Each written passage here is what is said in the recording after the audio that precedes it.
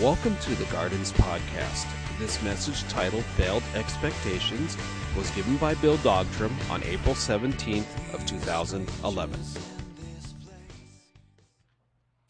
you've been following along with us at all in the series that we've been doing on the Gospel of Mark, the coming of the kingdom, we are taking a hiatus from the verse-by-verse through Mark. Last week was a wonderful kind of buffer in which we just talked about some of the good things that God has been doing in and through our congregation and through the people who come and in the ways that He is at work. And now through this next little while, we're stopping today and working through kind of, if you can take where we were in the Gospel of Mark and move us forward 2 years in the life of Jesus. We're now coming to the end of the focal point of what it actually is going to mean for the kingdom to come. Jesus has been spending a lot of time talking about the nature of the kingdom, how it is different from what everybody expects it to be, and yet it is coming with relentless love. It just kind of continues to roll out, even though people are going to become increasingly resistant. So if you can imagine this kind of magnifying glass that has been kind of moving in and out. And finally, in this last week, starting today, Palm Sunday, and over the next 3 or 4 days, this magnifying glass is going to bring everything into just real crisp, sharp focus. And it will become clear and will not be what anybody wants it to be. So we have this understanding, this expectation, when on Sunday we stand with the crowds, as Palm Sunday we're going to walk through this, and yell, Hosanna, Hosanna, save us, blessed is the one who comes in the name of the Lord, and by Thursday we're going to be yelling, crucify him, crucify him. How does a crowd's mentality turn that fast? How can it be that on Sunday we are with the crowds celebrating the coming of our Messiah, and on Friday we are jeering as he is put to death? And the answer is very simple. Expectations are disappointed. He doesn't do what we want him to do. Now, if we'd been paying attention for the entire 2.5, 3 years leading up to this, we would know by now that Jesus is a disappointer of expectations. How many of you have experienced that? Right? He will not cash a check that we forge, even if we sign his name on the bottom of it. Right? In Jesus' name. Right? It still bounces. And then who do we get mad at? Who do we get angry at when the check bounces? We get mad at God. We get mad at Jesus. Wait a minute. So in crystalline form here on this day, we see this whole coalition of expectations beginning to fragment from the center. All right? So we're in Matthew's Gospel, and we're looking at the 21st chapter. So if anybody needs a copy of the Bible, we've got 3 or 4 sets around. Looks like everybody's okay. Yeah? Anybody want one? Got one here. Thanks, Steve. Appreciate your help.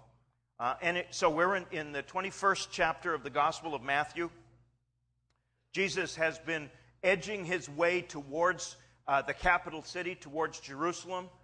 Over the course of a couple of years, he has been kind of making forays into and out of the city. He shows up at the big festivals, the big feasts, and then goes back into the north where he's kind of under the radar screen and is able to build some momentum for the mission that he is setting up in terms of God's coming. So now here we are, and I need you to kind of put your head on this. I love the fact that we're doing this on Grand Prix Sunday, because if you can imagine Jerusalem with a crowd population almost triple the size, you get the feel, because that's what it is like. Kind of here, right? Not so much right here, but if you keep going down and then over, you've been impacted by the swell of the city. So you take a city that on average would have somewhere between 50 and 60, 65,000 people, a huge metroplex in the first century. And then because it's Passover, the day of Jewish independence. You with me? Jewish Independence Day. And everybody who is a good Jew is supposed to come to Jerusalem on at least one of the three major holy days, and Passover was the main one. So if you can imagine Grand Prix, Christmas, and maybe 4th of July, all wrapped up into one celebration. Are you with me? So now all of a sudden, instead of 50, 60,000 people, we've got 180 to 250,000 people in and around Jerusalem. The little villages on the sides, Bethany and Bethphage, are full up with people who are staying because they'll come into the city and participate in the celebration and the festival. You with me? And then go back because there's no room for them to stay in the city. And you get this ebb and flow. Can you imagine now, if you were a Roman soldier charged with keeping the peace in Jerusalem, what day would you be fearing more than any other day? I'm guessing you might be a little anxious as we got closer and closer to July the 4th, to Passover, to the day in which all of the Jews in all of the world celebrate our liberation and independence from Egypt. You might be kind of wondering about crowds that gather during that celebration, right? Now, what if you had gotten a rumor that a new rabbi, a new Messiah figure was in town? Somebody to whom you might even give the name prophet, like in the book of Judges, a man who could coalesce both the Spirit of God and the longing of the people. And what if you'd gotten intel that he was coming to town on Passover? And so from Jericho on up, you can feel the Jericho on the border town on the Jordan River, a long journey up the mountain. You with me? So here's where we are. Are you starting to get a feel for what's happening here? No? Okay, well, I'm trying the best I can. Work with me here, all right? Verse 1 of chapter 21, Gospel of Matthew. When Jesus and his followers had come near to Jerusalem and had reached Bethphage at the Mount of Olives, Jesus sent two disciples, saying to them, "Go into the village ahead of you. Immediately you will find a donkey tied and a colt with her. Untie them. Bring them to me. If anyone says anything to you, just say this: the Lord needs them, and they will send them immediately." This took place to fulfill what had been spoken through the prophet. The prophet he's specifically referring to is Zechariah. "Tell the daughter of Zion, look, your king is coming to you, humble, mounted on a donkey, on a colt, the foal of a donkey." So the disciples went and did as Jesus had directed them. They brought the donkey and the colt, put their cloaks on them, and he sat on them. And a large crowd spread their cloaks on the road. Others cut branches from the trees and spread them out on the road. The crowds went ahead of him, and all that followed were shouting, echoing in those narrow streets, "Hosanna!" Save us, literally, to the Son of David. Blessed is the one who comes in the name of the Lord. Hosanna in the highest heaven. When he entered Jerusalem, the whole city was in chaos, saying, "Who is this?" And the crowds were saying, "This is the prophet Jesus from Nazareth in Galilee." The surge, right? You feel the tsunami of public affection and anticipation and expectation that he is beginning to surf his way on that wave of expectation into town. You feel what's going on? All right, so back it up. Verse 1, they had come near Jerusalem. He has been making his way almost 2.5 to 3 years to this moment. He has been building towards this moment. Everybody else knows what is going to happen. Jesus is going to ride into town in triumph. It is not for nothing that this is happening on Passover, our Independence Day. He is going to take advantage of the popular opinion that has been building to him, and he is going to light a spark, a flame to the tinder of public hope and expectation, and he is going to lead us in victory over these Romans. Arm yourselves, citizens. It's time for Israel to come again to the forefront of world history. If you can imagine the expectation of Germany after the Second World War building as an Austrian colonel began to excite them with his rhetoric. And speech after speech after speech began to surge that expectation for when that colonel, that corporal, that Hitler would come into town. You can imagine the surge of public affection for someone who had promised to restore Israel again to its former glory. You with me? Here's the difference between Hitler and Jesus among the most obvious. Hitler said yes to the crowd. Jesus said no. They followed Hitler and killed Jesus. That's the tension. You with me? So here we go. They come into this place. They're a little village called Bethphage. It's just outside, kind of a suburb, if you can imagine, of Bethany. It's about 2 miles outside of Jerusalem, just down the hill a little bit. Bethphage is kind of a suburb of that. It means the valley or the place of unripe figs. Who cares?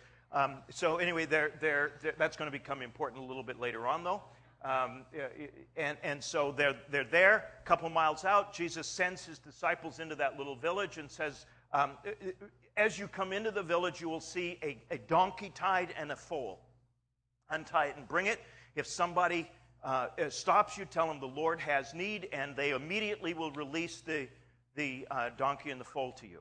So that's what they did. And I need you to notice that this is already starting to smell like a setup. Right?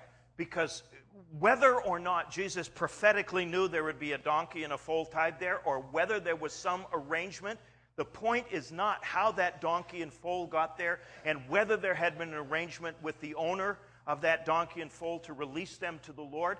Notice what Matthew says. This happened so that the prophecy of Zechariah chapter 9, verse 9 could be fulfilled. Your king comes to you, O Zion, Jerusalem. But he's not riding on what you expect him to be riding on. What does a conquering general ride on? What does the commander-in-chief ride on? At least a Hummer.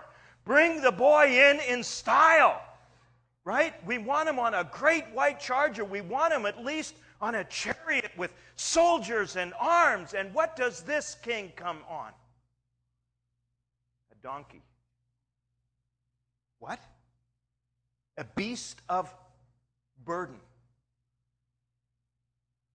A slave's ride. And he rides in to town on that. He's already beginning, you see, to push back against the expectations. Unfortunately, nobody notices.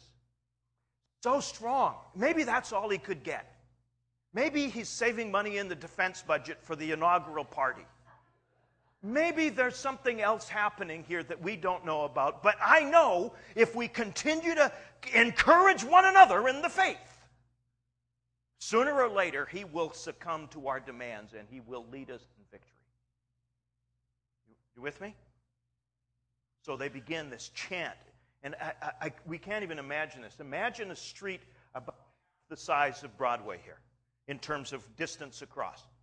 And imagine now hundreds of people lining this street, buildings that have stood for decades, generations, centuries in some cases, right? And hundreds of people Imagine now what the rocking and rolling. If some of you were here with us last summer and we had Gospel Fest set up down here. With me? And we had hundreds of people and the throb of the drums and the music and the singing. That's how Jerusalem is just vibrating as Jesus comes into that eastern gate and begins to make his way slowly. People have put their robes on the ground and palm branches. That's why we call it Palm Sunday, on the ground in front of them, to prepare the way of the king. Right? Everybody gets the symbolism, but Jesus. And nobody gets his symbolism. Are you noticing what we're riding here? This is not a Cadillac. This is not a Lincoln. This is not a presidential town car. This is a Yugo. We're riding into town on a Yugo. Somebody push. Somebody help redefine the expectations of the people of God who don't want to be the people of God if God comes to serve.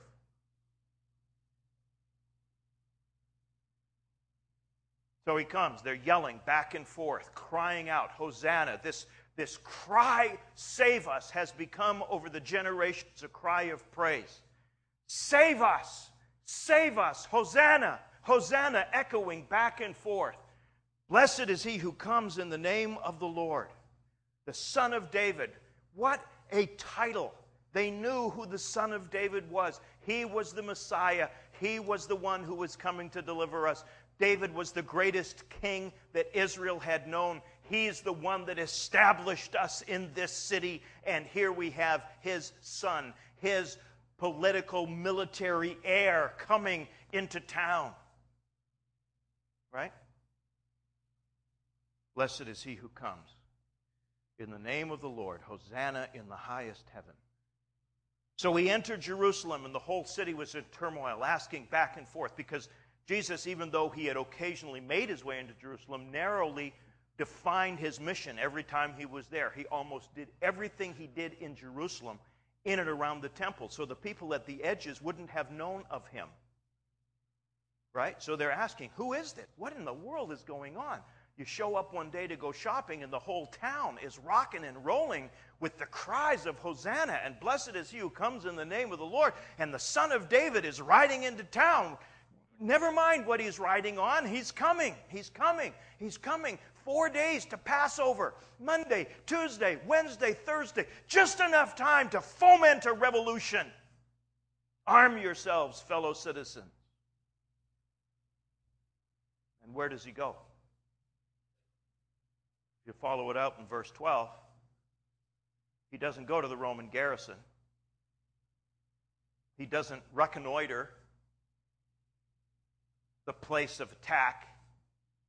He doesn't go to Pilate's palace and circle it with an eye to strategy. He doesn't Babe Ruth-like point as he's going to hit the ball out of the court, out of the field. Court's not in baseball, am I correct? That would be tennis. Are we okay? So he doesn't. I got Babe Ruth right, though. Hello? Thank you. Just a little credit. It's all I need. So he doesn't do that. What does he do instead? He goes to the temple. And what does he do in the temple? He makes everybody angry. He cleans house. He says, this is supposed to be a house of prayer, and you've turned it into a marketplace. It's a place where people, the Gentiles, and specifically the court that he cleared was the court of the Gentiles, where people who were not Jewish could come and meet God. And what had happened in that court of Gentiles? They had set up a marketplace, an exchange system. And he just clears house. My Father's house is supposed to be a house of prayer. Wait a minute, Jesus. Just time out. Who are your handlers? They dropped the ball on this one. You had a great opportunity to start to make some speeches. You know how to do this. You're a brilliant wordsmith. Jesus, come on. Help us out here. No. It's a den of thieves. Oh, Jesus. We're really disappointed. And that disappointment is going to build until Friday morning, when close to this very same spot, they will be asked, what should we do with him? And they will say, crucify him. How many know they is us? To the degree that you have been disappointed by Jesus, to the degree that he has not met your expectation, to the degree that you have set yourself up for a certain outcome from him and he has not delivered it to you, you and I will stand there in that square on a Friday morning and when given the option, say, crucify him. This is not the Jesus we want. This is not the Messiah we need. We do not need someone who has come to suffer. We need someone who has come to save us. We need someone with strength. We need someone with power. We need someone with authority. We need someone who can command the military to rise up. We need someone with more power than the Romans have. Because the only way, we know this, the only way to defeat power is with greater power. We had great hopes in you, Jesus, but now you've disappointed us. And Jesus is happy to take on the disappointment. Not happy, that's the wrong word. Joyful is the right word. To take on the disappointment of the crowd. Because Jesus knows something about power, too. He, after all, spoke the universe into being. He knows a thing or two about power. And what does he know about power? That the only way to defeat power used wrongly is to surrender power used rightly. If we'd been listening, we'd have clued in. This is the guy who said, turn the other cheek. This is the guy who said, let the Roman soldiers command you to carry their pack a mile, but then you carry it the second mile. This is the guy that says, don't assassinate your enemies. Pray for them. Love them. And now he is embodying in himself this kind of servant's heart, this kind of servant's mentality. He's riding into town on a donkey, a beast of burden, because he himself is willing to become a burden bearer for us. We don't want that. We want victory, but we want it on our terms. How many know what I'm talking about? It's a hard one for me. I'm sorry. 3 o'clock this morning, I could hardly keep up. I was just writing as fast as I can. And in terms of just hearing what I think God was saying. Because here's how this works. We want a Savior. We want somebody to come and get us out of the mess we've gotten ourselves in. Yes? But then we want to keep doing the same stuff that got us into the mess in the first place. We want to be saved not from our sin, but from our sins, from the consequences of our behaviors. We want to be able to screw around all we want, and if we get pregnant, we pray for miscarriage. That's horrible. No, friends, that's exactly what we do.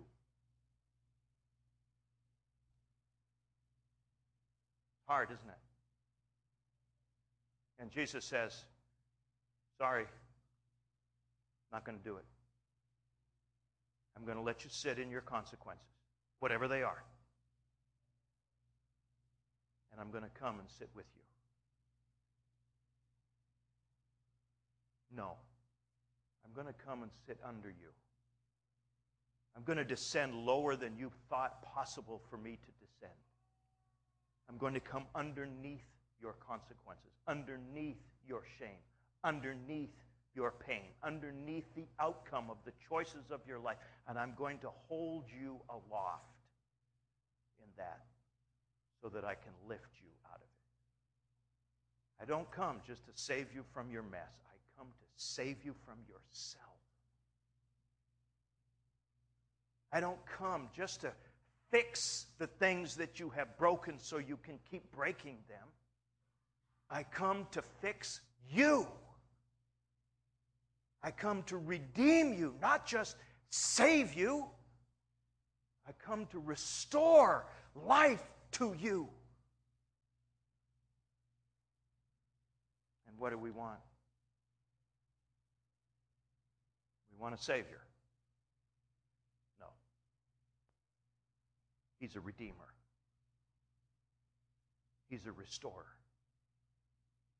He's one that comes into all of our brokennesses and doesn't just fix them so we can break them again. How many in some ways really would like Jesus to be kind of like STP? On this automotive weekend, what does STP do? It's an additive to make the engine run a little better. That's what we want Jesus to do for us. I want to be able to do whatever I want, and I want Jesus just to make my life work. Even though I'm pouring sand in the gas tank, I want it to work just as well in Jesus' name. And he says what? No. I'm not going to play our silly little games. He's going to invite us to a wholeness that will cost him his life. And you, yours. Because here's the other thing. We want Jesus, at least I do, to take all of my bad stuff. Lord, I surrender this sin and that behavior and that practice and that and that and that. And Jesus is willing to take all your bad stuff. But guess what? He wants all your good stuff too. Because we have this notion, at least I do, and again, if I'm projecting here, please forgive me, but I think we have this notion that if I could just get rid of all of this bad stuff, I'd be a good person. And Jesus says, no, actually you wouldn't. You're not a sinner because you sin. You sin because you're a sinner. This is who you are. There is no good thing in you. Your righteousness is as filthy rags. Can you dig it? And we're saying, no. I want my stuff. I want to negotiate my way out of this. I don't want to be dependent on somebody who comes riding in on a donkey, for crying out loud. And he says, well, sorry, I'm all you got. He isn't good enough. If this sacrifice isn't good enough, there is no hope. Walking with somebody earlier this week, we're finally pushing back against some of the damage that pornography has created in relationships. And we finally came to the conclusion the problem's not just pornography so far, it's lust. And so he started to pray, Lord, take away my lust. And I realized, no, he doesn't want to deal with the problem. He wants to deal with what he thinks is the problem. Jesus does not come to take away the bad things. In this particular case, lust. He comes to redeem your entire sexuality, to reorient you completely in a righteous way. You see, I've struggled with my temper all my life, since I was about 16, with anger. It's been my friend. Anybody else know what I'm talking about? And those of us who feel weak or afraid or small or dismissed, anger is the way, like cat in a corner, we become big enough to be noticed. Right? So I want Jesus to take away my temper. And he wants to deal with my insecurity and my fear. No, you don't understand. I'll take care of this on my own.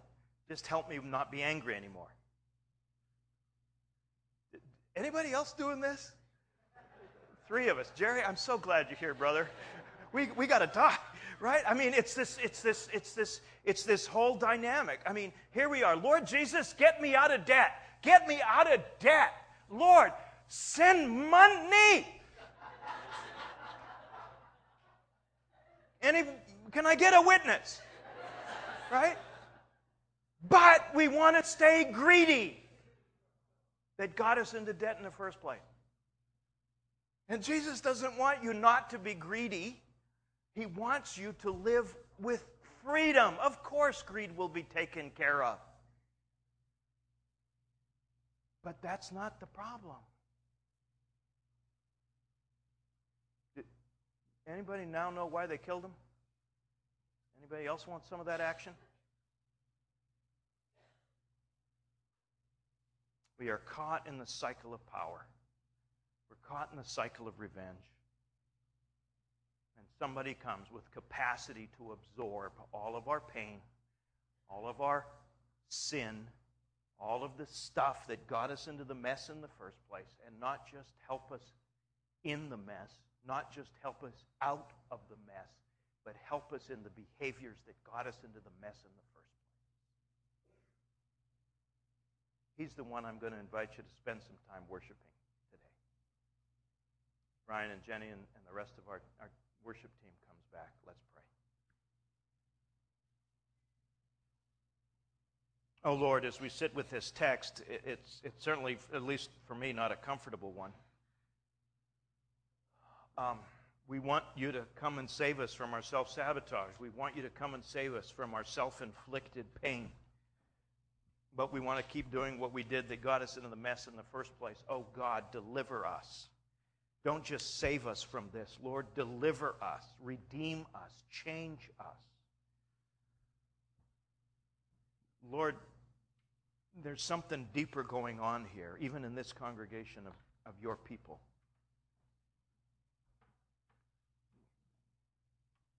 We're suspecting that you want us to be your disciples too. That you want us to follow you to a cross.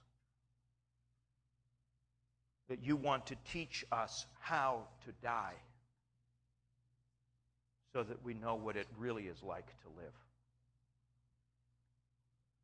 And I pray as we sit with the wonder of you being our Savior and our King in the ways that you define that, help us, I pray, to have courage to follow you. In Jesus' name, amen.